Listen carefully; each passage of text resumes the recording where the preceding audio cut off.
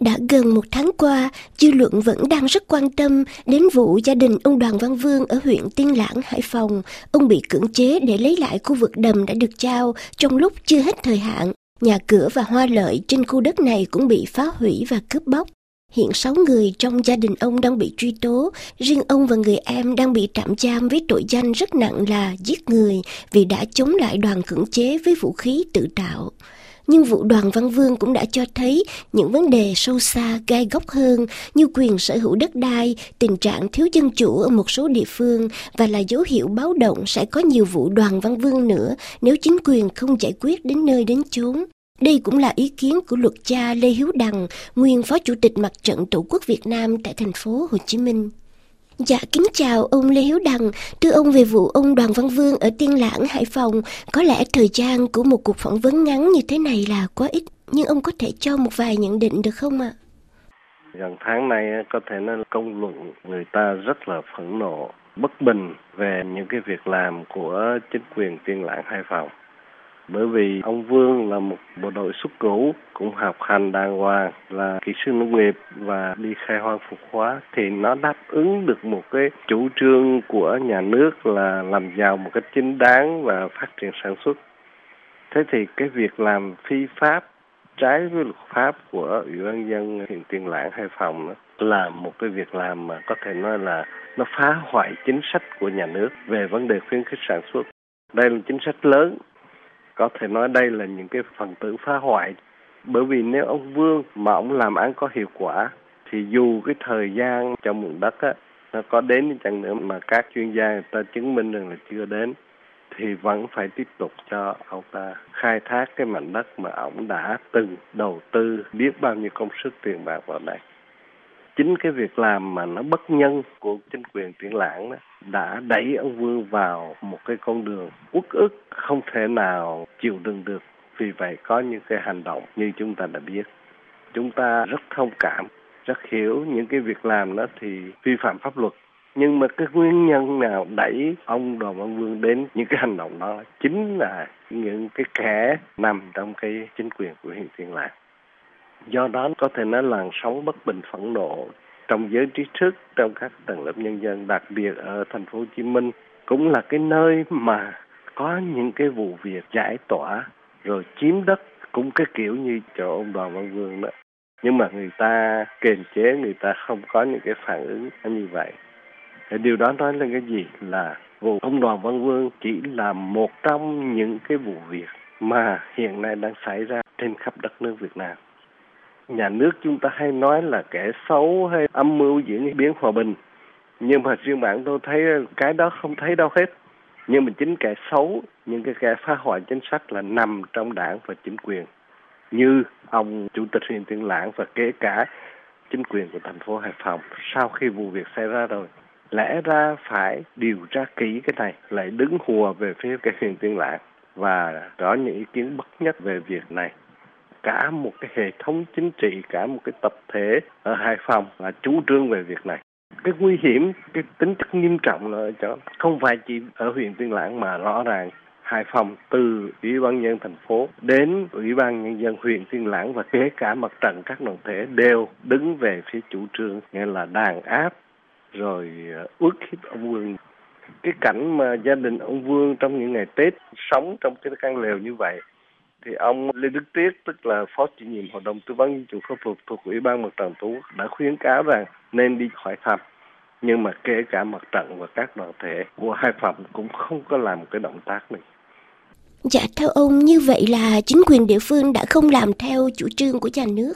Điều đó nói lên là sau cái phát biểu của ông Tổng Bí thư Nguyễn Phú Trọng và cái bài viết của ông Thủ tướng Nguyễn Tấn Dũng đầu năm 2012 nói là sẽ nghiêm trị về tham nhũng tiêu cực thế này thế kia đó, thì rõ ràng cái vụ Tiên Lãng Hải Phòng nó bộc lộ lên cái mức độ thối nát, cái mức độ mà ức hiếp quần chúng rất là nghiêm trọng.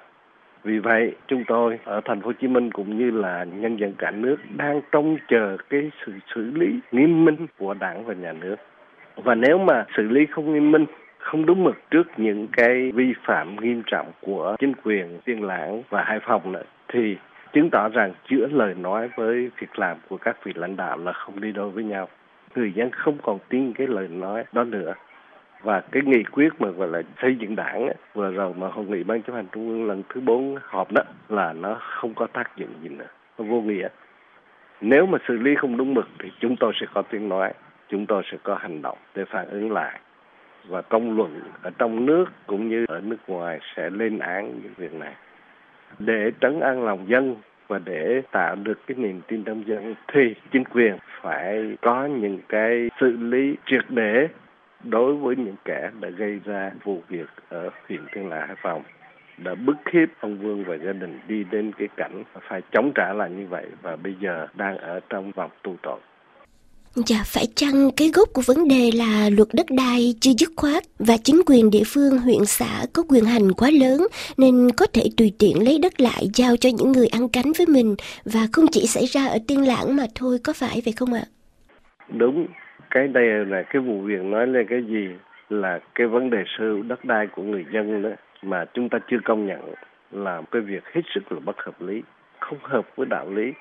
Bởi vì đất đai, cái tư liệu sản xuất, tại sao anh công nhận đối với các cái nhà công thương ở đô thị mà đối với nông dân anh lại không công nhận cái quyền sở hữu ruộng đất? Và tôi cho đây là một trong những nguyên nhân gây nên những cái việc lạm quyền của chính quyền các cấp. Và hiện nay có thể nói là nó hình thành một cái cường hào mới ở nông thôn cũng như ở số vùng bức hiếp người dân.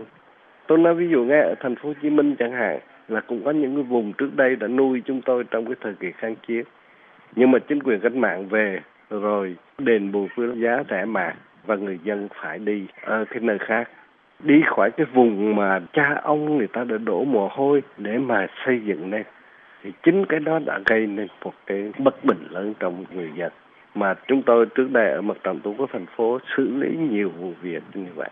Ví dụ tôi thấy Phú Mỹ Hưng chẳng hạn là một cái vùng mà bây giờ trở thành một cái đô thị mà ai cũng khen. Nhưng mà người dân Phú Mỹ Hưng bị giải tỏa đền bù đi đâu và bây giờ sống như thế nào chúng ta có biết không?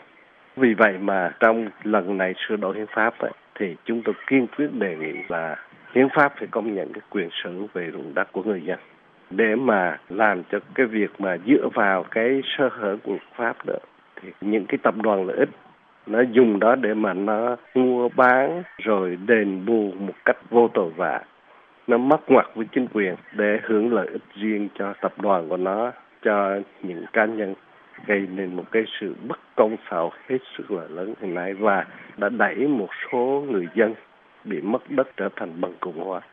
Chính những cái đó là cái mà bất ổn định về mặt chính trị tiềm ẩn, chứ không phải là kẻ xấu hay là mưu toan diễn biến hòa bình nào cả, mà chính bản thân bộ máy chính quyền vì cái lợi ích cá nhân, vì lợi ích của nhóm, lợi ích của mình mà đã có những cái việc làm như vậy, đẩy người dân đến cái độ là phải chống đối lại, thì đó chính là cái bất ổn định về mặt chính trị. Thưa ông, dư luận cũng đang rất trông chờ sau khi Mặt trận Tổ quốc Việt Nam đã cử một đoàn đến tận nơi để tìm hiểu hồi trước Tết. Nhưng thực chất thì Mặt trận Tổ quốc liệu có tác động được gì không? Lần này tôi rất mừng là Mặt trận Tổ quốc Trung ương mà thông qua Hội đồng Tư vấn Pháp luật đã đi khảo sát và đã có những ý kiến ban đầu. Trong đó lên án cái việc vi phạm pháp luật của chính quyền Tiên Lãng. Và gần đây thì có cái đoàn khảo sát của Mặt trận Trung ương đã về Tiên Lãng. Tuy chưa có kết luận nhưng mà cũng cho rằng cái việc làm của huyện Tiên Lãng là vi phạm pháp luật. Thì tôi nghĩ là nếu Mặt trận quyết tâm làm và để xứng đáng với một cái tổ chức chính trị đại diện cho các tầng lớp nhân dân, trong đó có các nhân sĩ trí thức, thì Mặt trận phải quyết liệt làm cho ra lẽ cái vụ việc này, phải đứng về lợi ích của người dân để bảo vệ. Thì như vậy Mặt trận mới có lý do tồn tại. Chứ còn nếu vụ việc này mà Mặt trận Trung ương không làm thì người dân sẽ mất lòng tin, xem như Mặt trận chỉ tồn tại một cái hình thức bởi vì đã không bảo vệ được những quyền và lợi ích hợp pháp của người dân. Mặt trận Tổ quốc Việt Nam tôi nghĩ là với tư cách là một tổ chức liên minh chính trị hoàn toàn có quyền đề nghị chính quyền cho gặp ông Vươn. Nhất là phải giám sát cái điều kiện của ông Vươn ở trong tù như thế nào. Có bị nhục hình, có bị uy hiếp tinh thần hay không. Một người tuy có những hành động phạm pháp rồi nhưng mà trong lúc tòa chưa xử thì phải được bảo vệ. Bởi vì chúng ta đã thấy qua thông tin là hàng loạt những vụ việc công an đánh chết người, thì như vậy chúng ta phải ngăn chặn cái tình huống xấu nhất xảy ra cho ông Vươn bằng cách phải tiếp cận ông. Dạ, RFI Việt ngữ xin chân thành cảm ơn ông Lê Hiếu Đằng, nguyên Phó Chủ tịch Mặt trận Tổ quốc Việt Nam tại thành phố Hồ Chí Minh đã vui lòng nhận trả lời phỏng vấn của chúng tôi.